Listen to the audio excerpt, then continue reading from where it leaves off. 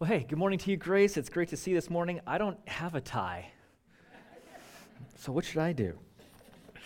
Would you turn in your Bibles to the book of Philippians? Philippians chapter 4. We finally made it to the last chapter of this great book. I'd like to thank Pastor John for leading us in that new song, Because He Lives. That's an old school song. Did you know that? That's an old school song. It lies kind of in between the old hymns and our modern worship music. When I was a kid, I grew up in the 80s, and my parents, though, in the 80s, still used records. A record player, round black disc, little grooves on it, needle goes up and down, and that's where the music comes from. I mean, it was in the era when cassette tapes were like a thing, cassette tapes, that's what I grew up on, cassette tapes. But my parents still played records. And they loved this like a Christian gospel kind of group called the Bill Gaither Trio. You ever heard the Bill Gaither Trio? Oh man, I can still hear Bill Gaither Trio ringing in the background. And one of the songs that my parents would always play is Because He Lived. It's a great song. Now that was even before me, and they were just playing on records for me. But still, it's a great song. Took me back, and I hope it does. Hey, songs from the 1800s, still good today. Songs from the 80s, still good today. Modern music is still good today. It's good to worship God and however we do it. But let's now turn our attention to Philippians and worship Him by studying His Word. Paul today brings us to a new topic. The topic for the last couple of weeks was perfection. Can a Christian become perfect? And the answer is yes, and they should try to. And ultimately, the perfection is going to come when Jesus Christ returns, glorifies our body, and that is when perfection is going to occur. But we're going to try for it all. We're going to strive for that every single day, perfection. And now we move to a new topic. The new topic is peace, harmony. Harmony among Christians, even harmony among Christians and non-Christians. And really the main point today is everybody wants peace. Everybody does. Everybody wants it until it's up to them to maintain it. Everybody wants peace until they have to do the work to maintain the peace. And that's what's kind of funny about these international peacekeeping missions. You have two people groups or two nations who are warring with each other, and they're, at worst, they're at war. They're launching missiles at each other. Or at best, they're just throwing rocks in local skirmishes. And neither one of these two nations want anything to do with peace. They want to fight it out to the bitter end. But the world leaders all around the other parts of the world thinks there needs to be peace in the Middle East. And so they send in people with guns trying to maintain peace that the two warring factions don't even want. And that's an interesting picture because that's exactly what's happening in this little church. That's the story. And the point today really is you must seek peace and you must desire peace for it to really take hold. You have to desire it, but that's the thing. Everybody wants peace until it's up to them to maintain it, to make it happen. Like even personal application for Grace Community Church. You think it'd be good for us, the members of Grace Community Church, to be at peace with one another? And if you say, yeah, I think that'd be a pretty good idea, I think we should be at peace with one another, then I have news for you. It's up to you. This is not something where we look around and we point fingers at other people. This isn't something where we look to this group of people, or we look to the elders, or we look to the pastor, and they must maintain the peace. It's me. It's you. It's we. It's all of us. And this issue of division in a church, Paul is very concerned about. We've already mentioned this already. He's already talked about it already. And we've already talked about the fact that this is a concern that most pastors have. This is one of the top concerns that most pastors have in a church is the potential of disunity, of a lack of harmony among the people within their church. It's a big deal for Paul. It's a big deal for pastors today. And the Bible tells us kind of where that division often comes from. James, the brother of Jesus, this is what he says about where the lack of harmony comes from. And he says, and the tongue is a fire, a person's tongue, their speech. The very world of iniquity. The tongue is set among our members as that which defiles the entire body and sets on fire the course of our life and is set on fire by hell. And the point of that verse is one person gossiping can break up an entire church. One person's lie can divide a united church. One person's verbal backstabbing couched in the form of a prayer request in a small group can divide an entire church. And that's what's going on in this church. But it's not only this church. This can happen anywhere. This can happen among any group of Christians. And so let's read what's happening in this church. Let's read this passage, and then we'll see what Paul is teaching them and then us. Philippians chapter 4, verse 1. Therefore, my beloved brethren, whom I long to see, my joy and crown, in this way stand firm in the Lord, my beloved. I urge Euodia and I urge Syntyche to live in harmony in the Lord. Indeed, true companion, I ask you also to help these women who have shared my struggle in the cause of the gospel, together with Clement also and the rest of my fellow workers whose names are in the book of life.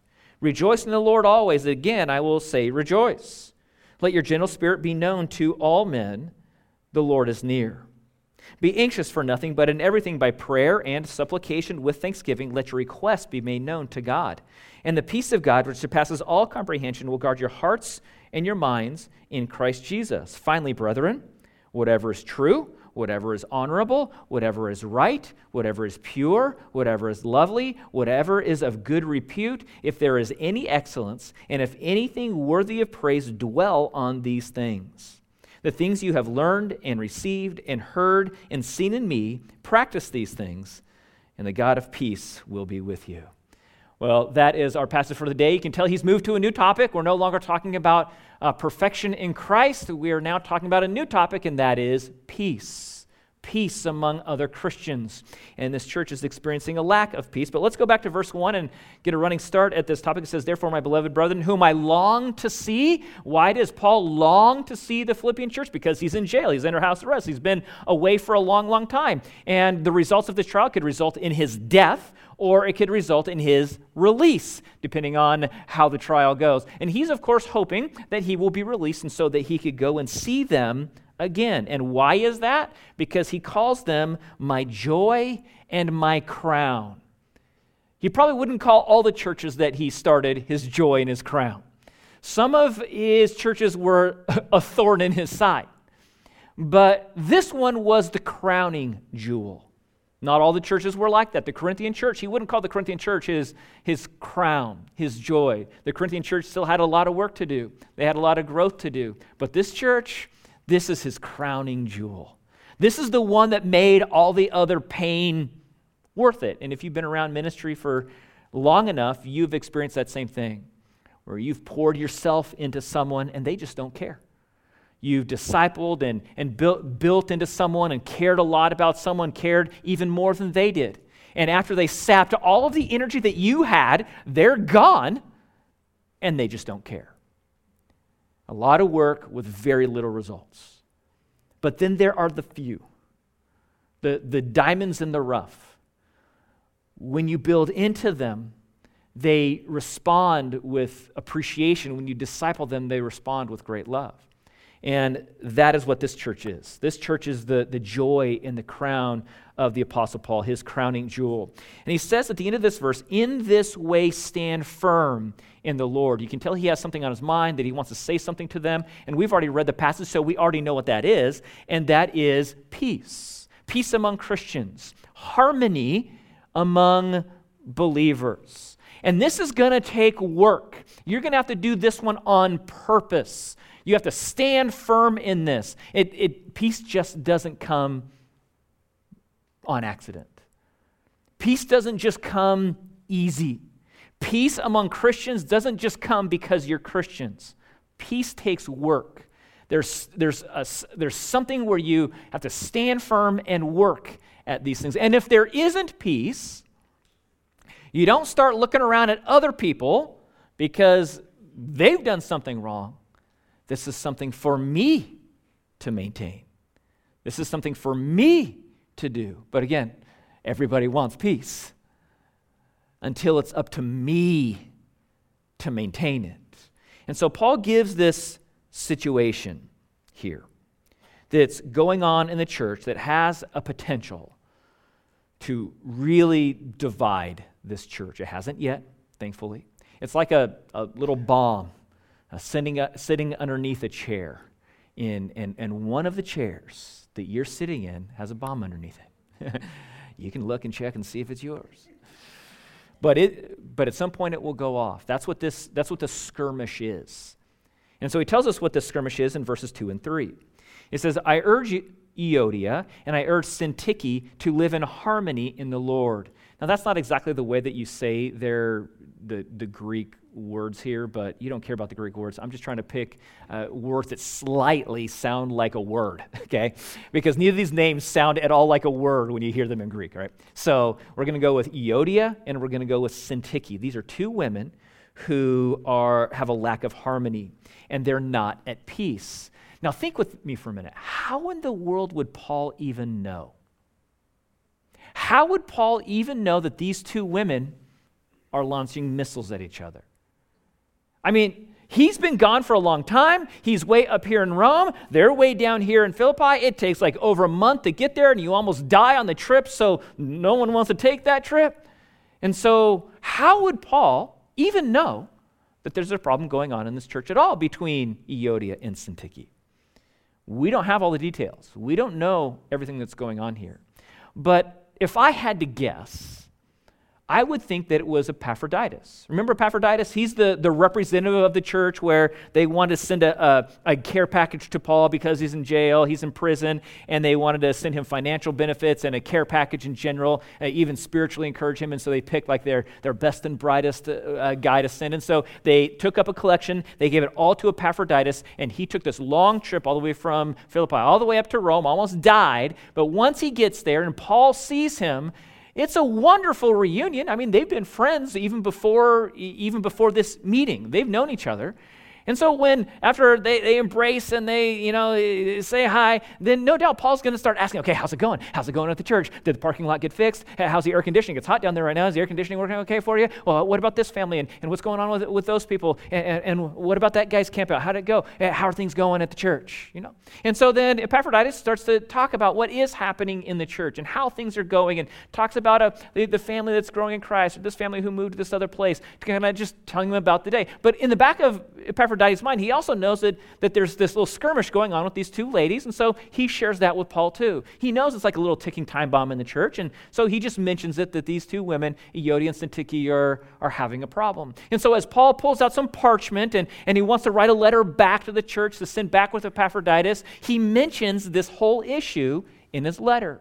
And so I think that's how this ended up here in the first place. But we don't know even what the skirmish is. We don't have a lot of detail. We just know that they were not living in harmony with one another. They weren't living at peace with one another, and it was affecting the church. I mean, how would Epaphroditus even know that there was a disagreement if it wasn't affecting the church? And so we can tell that whenever Christians begin to have disunity and they begin to launch missiles at each other, it affects more than just them. It affects the entire church. And that's kind of where it's difficult in the size of our churches these days. And I mean, these churches are small. And we're talking like 10, 20, 30, 40.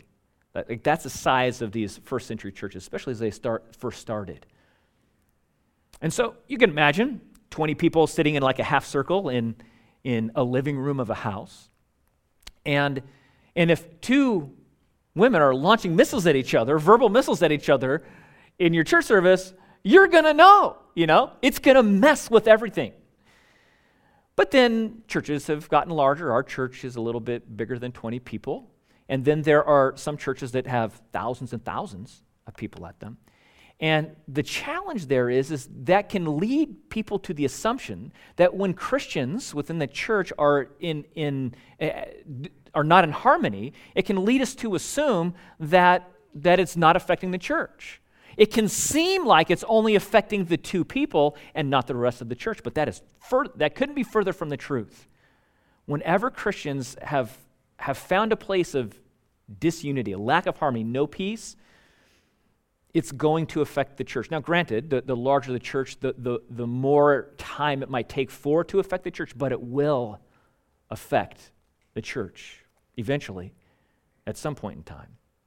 And so, verse 3, Paul recruits some people to address this situation.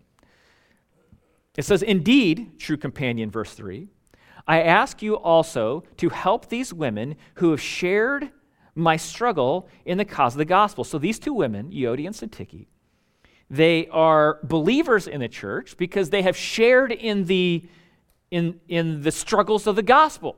They have been a part of the church. They've been a part of the persecution. They have, Paul considers himself sharing the persecution of Christ, sharing the struggles of Christ. And then Paul says, and you church, you Philippian church, you're sharing my struggles. And so these women have been a part of the church for a while and have shared struggles. It says, "Indeed, true companion, I ask you also to help these women who have shared in my struggle in the cause of the gospel together with Clement." And so now we don't know much about these guys. We don't know who the true companion is.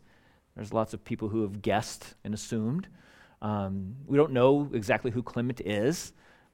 Are they elders of the church? Maybe, probably. It's obvious that the elders haven't addressed it well enough because the situation is still going on. But we don't know exactly who they are. But we know who the next group of people is. It says, "And the rest of my fellow workers whose names are in the book of life." He says, okay, also, not only does the true companion need to help these women find unity, not only does Clement need to help find unity, but also the rest of my fellow workers whose names are in the book of life. Well, who is that? That's every other member of the church, every other Christian in the church.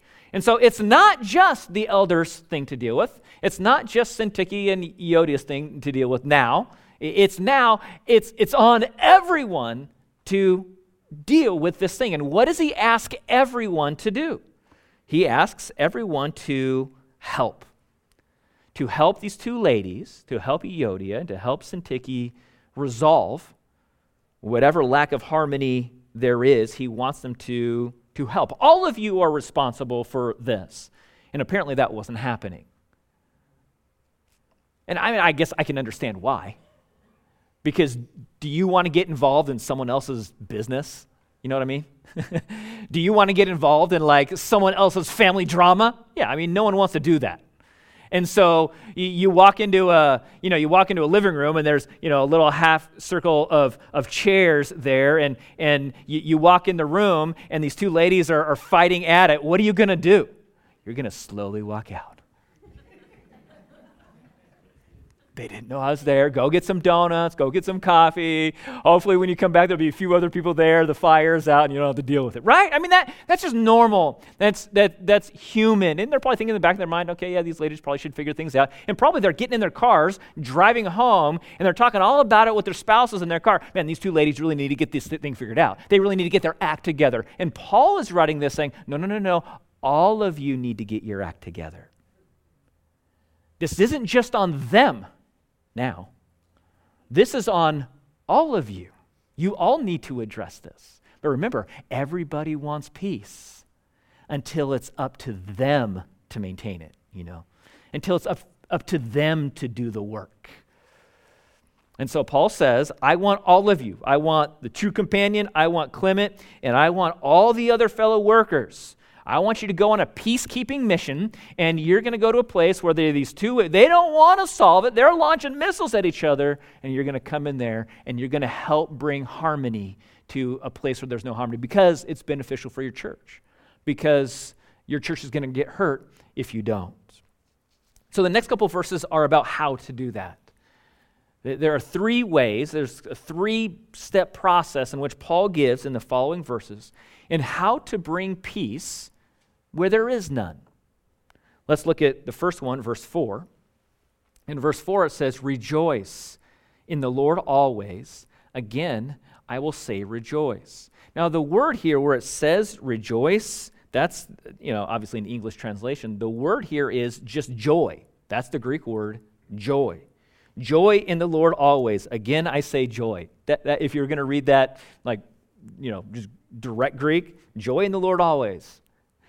And we've talked about joy significantly around here, so I don't have to redo it all. But joy is not an emotion. Joy is something that is constant in a Christian's heart. When a person puts their faith and trust in Jesus Christ, they can have joy in their heart no matter what is happening on the outside. See, things can be difficult on the outside, and that doesn't make you happy, but you can still have joy because you know that Christ has saved you. You know that you're going to heaven. You know that everything that happens in your life, for some way, God is going to work for your own sanctification and for your own good in some way. You don't know how it works, but you can have joy in Christ no matter what other people say to you, no matter what your job does to you, no matter if you get fired or if you get kicked off the team or if you lose your job or whatever it is. You can have joy even though you're not happy. Joy and happy are not the same thing. Happiness is an emotion, and it's built on what's happening around us. Joy is intrinsic. It's inside. It's internal. And we don't know all the difficulties that these Philippians are going through. Some of them are going through sheer tragedy. He's already mentioned about how they've shared in the struggles of the gospel. This church is being persecuted. They are losing their jobs. Their bosses don't want to have anything to do with Christians. Their extended families don't want to have anything to do with Christians. The kids are getting kicked out off their baseball team or softball team or their hobby that they like to do. Kids are getting kicked out of school. The kids love it, but the parents hate it. And it's not just things like that. It's even gets worse. Persecution in these days got to the point of physical harm. These people could have ended up in Kaiser because of being beat up or even killed for their faith. And so you have some Christians that are dealing with that, or who knows, one of them might have won the Philippian Powerball, and they won, what his latest Powerball is like, $1.3 trillion or something like that, and they won the trillion Powerball, and now they're a 1.3 trillionaire. It doesn't matter whether you lost your spouse or you won the Powerball, you can still have joy. If you lost your spouse, you're not going to be happy. If you won the Powerball, you are going to be happy, but it doesn't matter. You can have intrinsic joy because Christ has saved you. Your soul is going to heaven. No matter what is happening in your life, it is for God's sanctification, His growth in you. And so you can have joy internally, even though things are really difficult on the outside. It's not an emotion. Those things are. It's hard to understand. It's like a submarine that's 1,000 foot underwater, 1,000 feet under the surface of the ocean, and it's just stable. Up on top in the Atlantic Ocean, it could be gale force winds, it could be 60-foot swells, and a fishing boat is just trying to survive. Up and down the swells, up and down the swells. They're not happy at all. They next time down, someone has, you get a little bit of seasick, you know what I mean? And then up, someone else gets seasick, and it's just like that. No happiness there. But that submarine far underneath doesn't allow any of those emotions, any of that stuff to affect you. There is an intrinsic joy. And so that's kind of a picture of joy. And that's why James could say, "Consider it all joy, my brethren, when you encounter various trials." Why could you have joy when you encounter trials? Because it's not the external things that affect you. You have a joy in Christ no matter what's happening out there. Trials or not, Powerball or not, you can have joy. And so Paul tells these Christians, okay, so you need to rejoice always, rejoice in the Lord, have joy in the Lord, even if you're having a problem with somebody else in your church. Even if you have to be the one to enter into someone else's drama and be a part of helping unify those two people, it's not easy, it's not fun, and you might see it as a waste of your time, you have joy. All of those things, you still have joy. And he says it twice. Rejoice in the Lord always. Again, I say rejoice just as a way of saying, hey, this one's pretty important. This is an important one. So first, you start with internal joy. Step one. You want to bring peace to a situation? First, find your joy in Christ. You don't find your joy in your spouse. You don't find your joy in someone else giving you affirmation. It always feels good. It makes you feel good when someone gives you affirmation, but that's not where your joy comes from. Your joy doesn't come from your pay raise at work. Your joy comes from Christ. It comes from Jesus Christ. Saved you, sanctifies you. You're ultimately going to be perfected in eternity in Christ. That's where your joy comes from. Then second, the next verse 5. Let your gentle spirit be made known to all men. The Lord is near. And so now we move from an internal thing to an external thing. So the first thing is find your own joy in Christ. If you're having difficulties, if there is no peace, find your own joy in Christ. Secondly, now be gentle in the situation. This is an external thing. Joy is internal, but gentleness is external. And sometimes gentleness we see as it's like a sissy word for guys. Gentleness is like a sissy, but it's not a sissy thing. It just means long suffering. It means to have stamina in kindness, gentle in a situation. And that is a trademark, a hallmark of Christians. Because they have this internal joy, even if someone is launching insults at them, launching missiles at them, backstabbing them, spreading rumors about them, they respond with gentleness, with kindness. Now, Christians hurt like every other person. Christians are not like immune. They don't have like a force field that prevents, sticks and stones may break my bones, but names never hurt me. Oh yeah, names hurt people. And so Christians are still hurt. Christians get hurt by other people doing things to them or saying things to them that in some way offend or hurt them emotionally. Christians still hurt. And their tears are just as wet as anybody else's. But what this internal joy does is it prevents them from getting vindictive, from retaliating, launching the missile back. Yeah, you got the missile incoming. But what this joy inside does, it turns into an external response of gentleness where you don't launch one back, you just absorb it. Where there isn't a resentfulness and a bitterness that begins to build up. Because those are emotions. Those are because of what's happening on the outside, I begin to build bitterness. Because of what's happening on the outside, I'm resentful towards that person. Because of what's happening on the outside, I now begin to feel this way, and that's what builds the rocket launchers to launch back the other way. But when we have joy on the inside, it's not about what's happening on the outside. And so that's why a Christian can act gentle when nobody in their right mind would. This is a uniqueness of Christianity. This is the aroma that brings people to Christ, or one of them at least.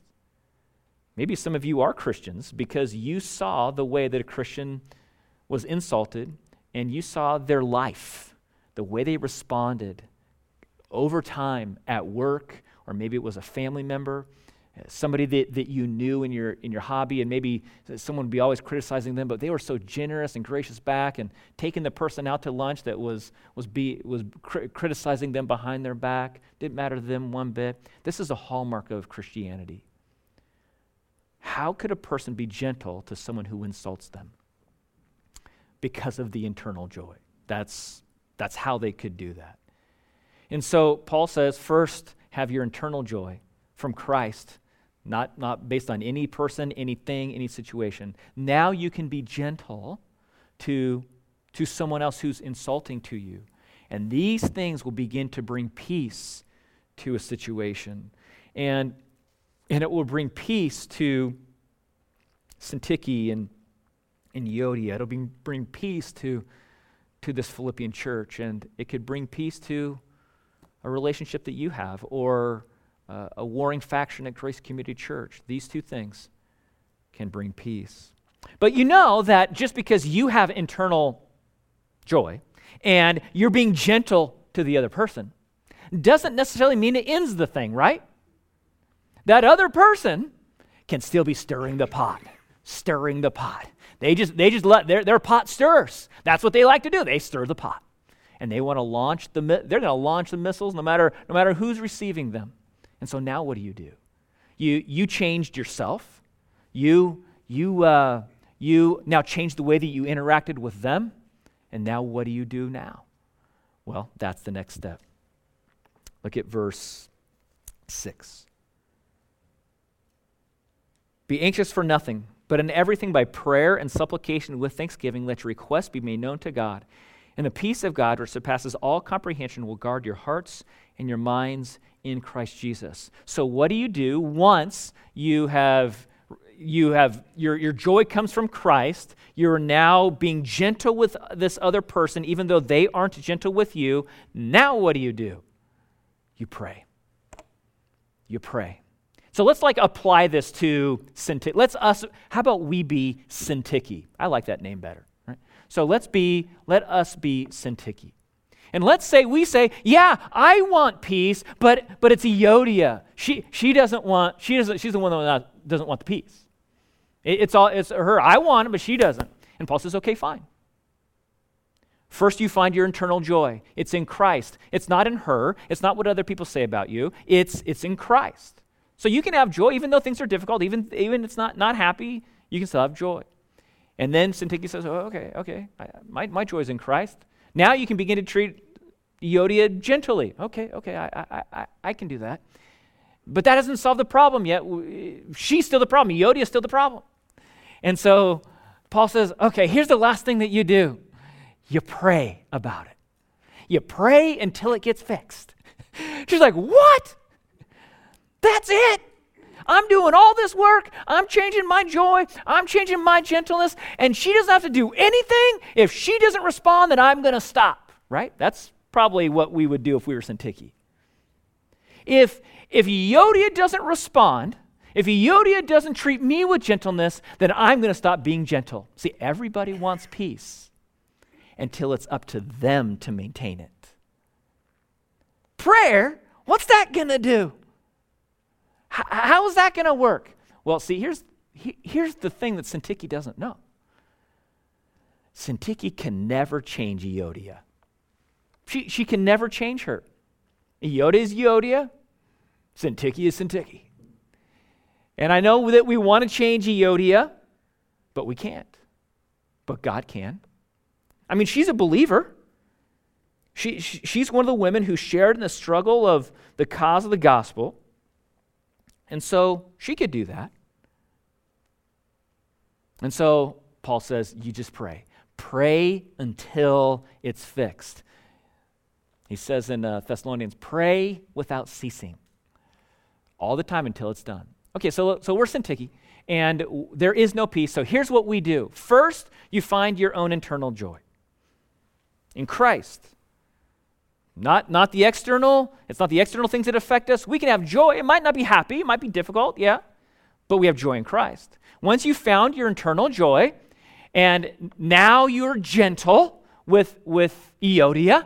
Now you're gentle with her. Even though she might hurl insults at you, or she might backstab you, or she might steal your work, or steal your sale at work, or she might rob you of joy in your ministry, or she might be critical of you in your ministry, you respond with nothing but grace, and respond with nothing but gentleness. Take her out to lunch. After a Sunday where she does that to you in your ministry. And once you respond to her gently because of your internal, here's the last thing you do. You pray until the issue is solved. Because you can't change her, Syntyche. I know you'd like to, but you can't change her. And so the goal here is peace among Christians. That's the goal. Peace, harmony among believers. And so the first 3 verses are about the specific situation that's going on in this church, although you could probably identify with that, maybe even going on in your own personal life. And then the next few verses, verses 4 to 7, are all about how to bring the peace.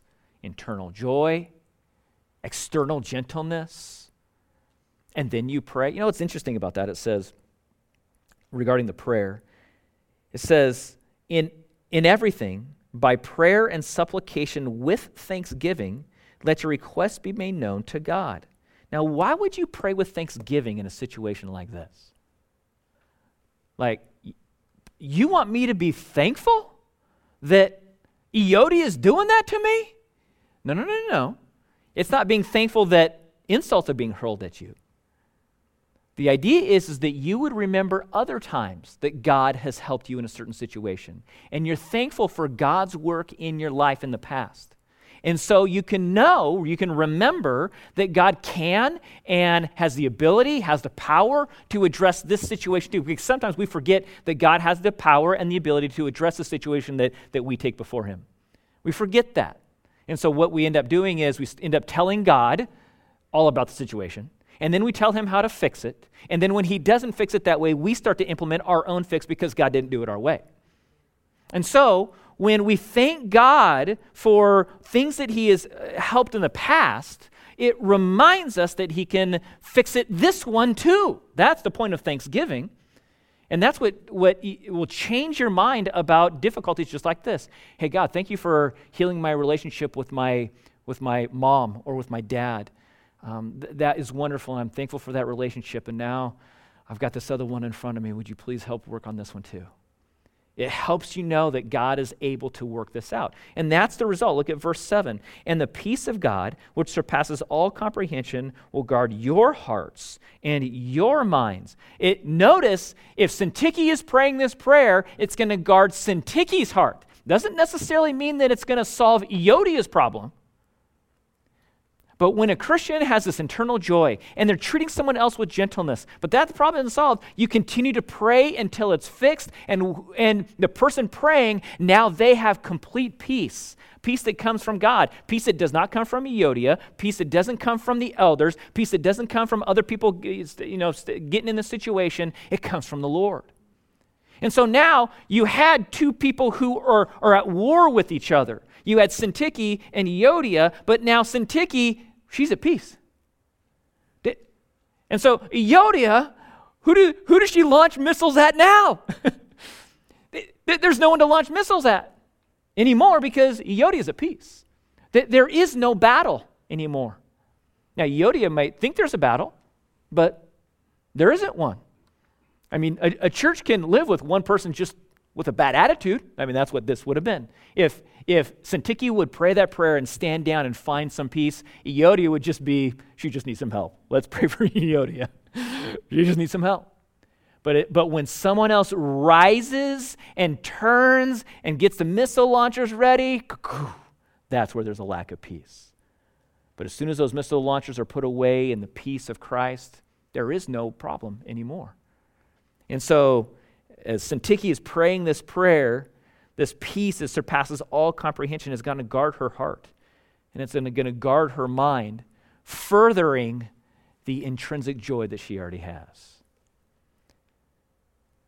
And so that is where joy comes from, where peace comes from.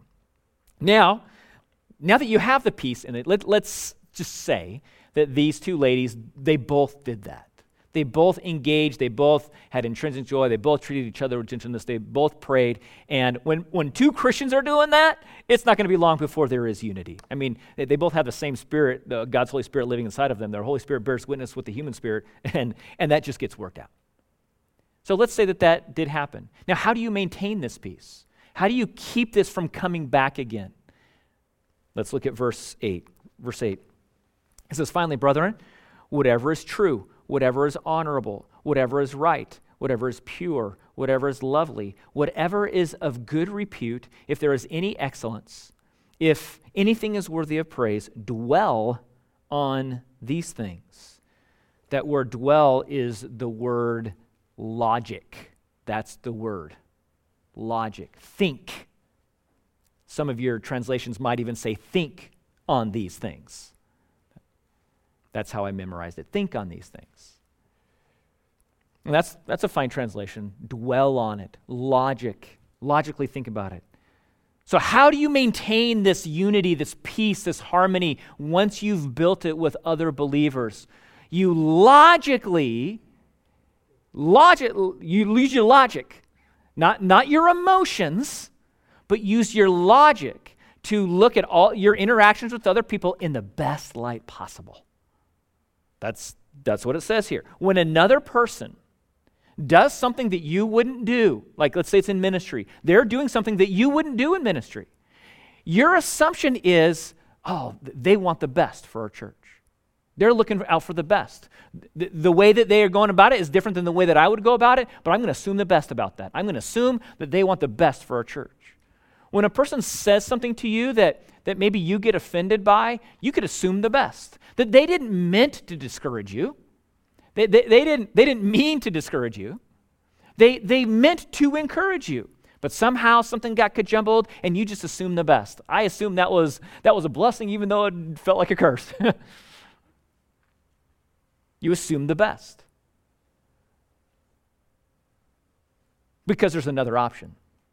You could assume the worst.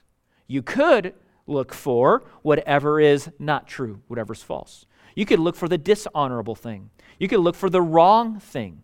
You could look for the impure thing. You could look for the unlovely things.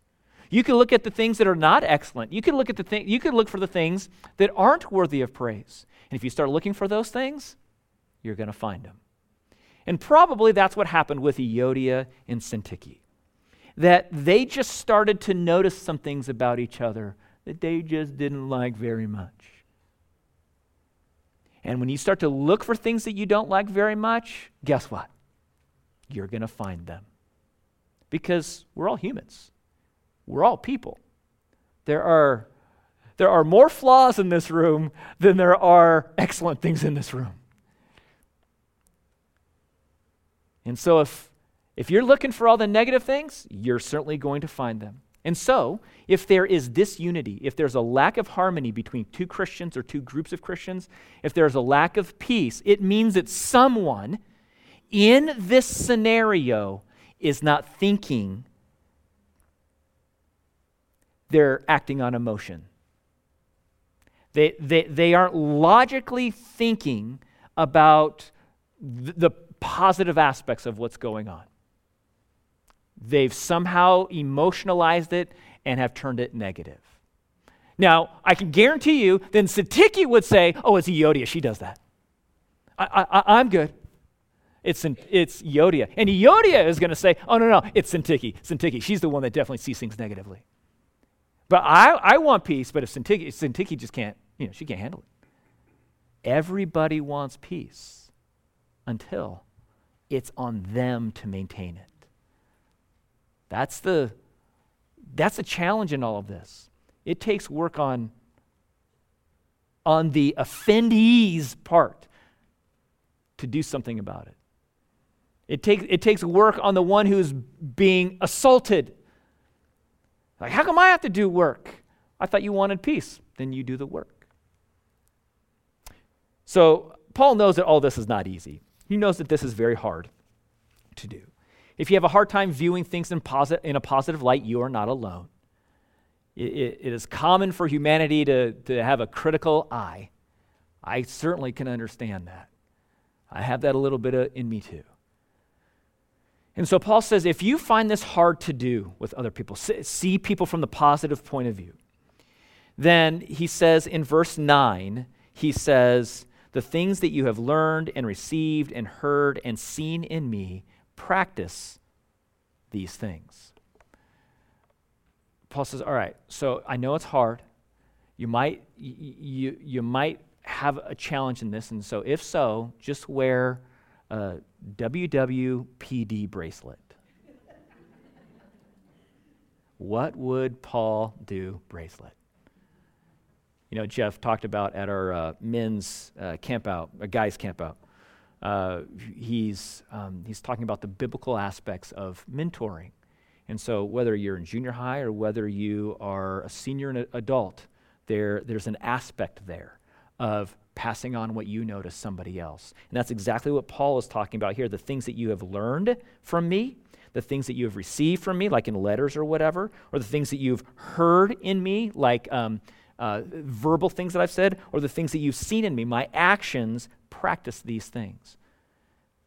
So Paul says, okay, I know it's going to be hard for you to do this with another person, so just follow me. The people oppressing Paul were unbelievable. He was in jail, didn't do anything wrong, just preaching the gospel. He was mocked, insulted publicly. He was beaten times without number. And yet, he was at peace with all of them. Like, that's kind of a crazy thought. We know that the jailers, the ones that are handcuffed to him under house arrest, we know that they had such positive views that the gospel starts spreading through the entire Roman guard, through the entire palace, the gospel, because of they liked Paul so much. They're going to kill the dude, and yet they liked him. Why is that? Because he had an internal joy, because he treated them with gentleness, and he just prayed and let God figure out the rest. And all these people were trying to kill him and yet loved him at the same time. So Paul says, you do it like me. Paul describes it maybe a more specific way in Romans like this. He says, if possible, so far as it depends on you, be at peace with all men. Never take your own revenge, beloved, but leave room for the wrath of God, for it is written, revenge is mine, I will repay, says the Lord. So he says, if it's possible, or as far as it's possible for you, you be at peace.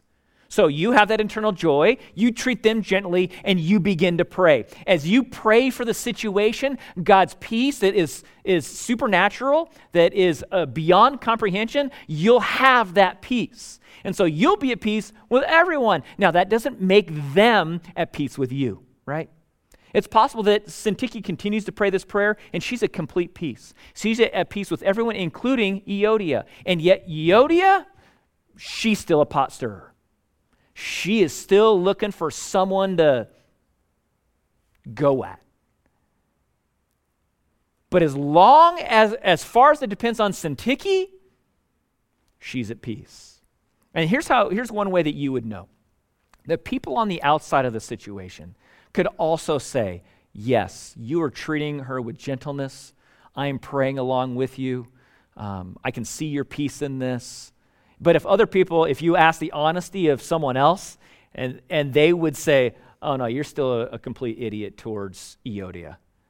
That means you're not being gentle. You haven't found that place of peace yet. But if you can, as far as it depends on you, you be at peace. Someone else might still be trying to stir up something, but there's nothing to stir up if everyone else they meet is at peace. They just get frustrated because they can't find anywhere else to stir things up at. Paul says, do it like me. And so if you find yourself in a place where there is no peace, here's what you do. First, you find your own internal joy in Christ.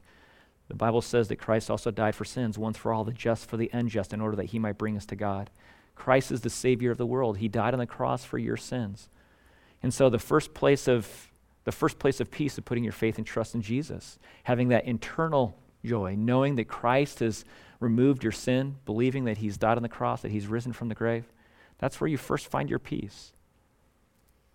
And once you have this internal joy, that Christ has died for you, you know you're going to heaven, well then, now God's Holy Spirit lives inside of you, and you can start to treat other people gently even when they're not gentle with you, even when they're harsh with you.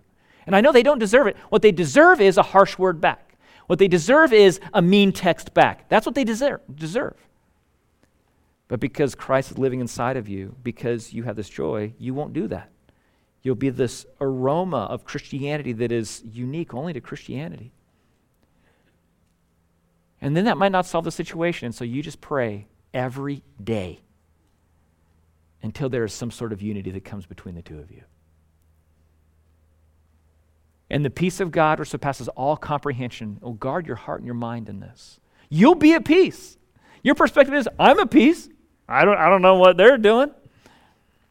There's some places in our world today where they just want to be at peace. They just want to live alone, and yet people launch missiles across the border.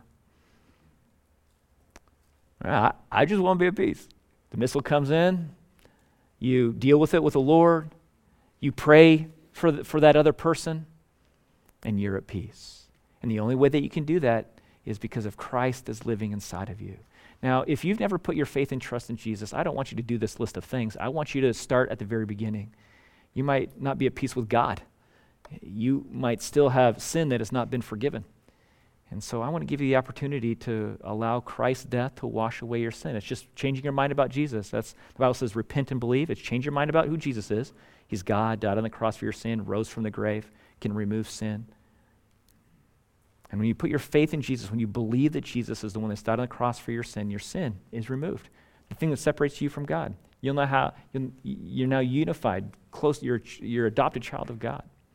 And so that's where it starts. I'm going to give you the opportunity to put your faith in Jesus today. So would you be willing to all bow your heads and close your eyes today? It just creates a little separation between you and the person next to you for just a minute. It allows the person next to you to consider eternal things. Usually you don't have a chance to consider eternal things, and so this is your chance. Do you know that you're going to heaven when you die? Do you have eternal joy? You don't have to tell me, you know. And if you'd like to have eternal joy, if you'd like to know that you're going to heaven, all you do is you believe upon Jesus Christ. You put your faith, your trust, your belief in him. And you do that just through prayer. You talk to him about it. You don't need to talk to me. You don't need to raise your hand. He knows what's going on in your mind. He knows what's going on in your heart. So you just talk to him. It's called prayer. Maybe you're not sure what to say. You could just agree with me with these words. And if you believe them too, the Lord knows. You could say, God, I know I've sinned. I know I've done things I shouldn't have done. And I realize that separates me from you. And I realize that I can't do enough good to fix the problem. I realize that I need a Savior, someone to save me from my sin, to remove my sin. And I believe that Jesus is that Savior. I believe that Jesus is God. I believe that he lived a perfect life, and I believe that he died on the cross, not for his sin. I believe that he died on the cross for mine. And I believe that he rose from the grave on the third day. And I believe with that showing of power that he can remove my sin. And I put my faith and my trust in this Jesus. I put my eternity in the hands of this Jesus. With your head still bowed and your eyes still closed, the Holy Spirit then comes and lives inside of you. And most of you have already prayed that prayer, and the Holy Spirit is living inside of you. Now the Holy Spirit can help you be gentle. The Holy Spirit can help a situation where you are struggling. And so every single day you pray until it's resolved. Pray blessings upon that person. Pray for God to help you in your own perspective with that person. Well, God, I thank you for what your word teaches us. I thank you for the clarity that it offers. I thank you for this simple nature that it does to help us in our lives as Christians. And I pray that that our church would be like the Philippian church, that we would be a jewel. We don't want to be the hard one. We want to be one that responds to your leading in our lives. And I pray that you'd help us to maintain the peace, maintain harmony as we apply your word, even at Grace. We ask for your help in this in Jesus' name. Amen.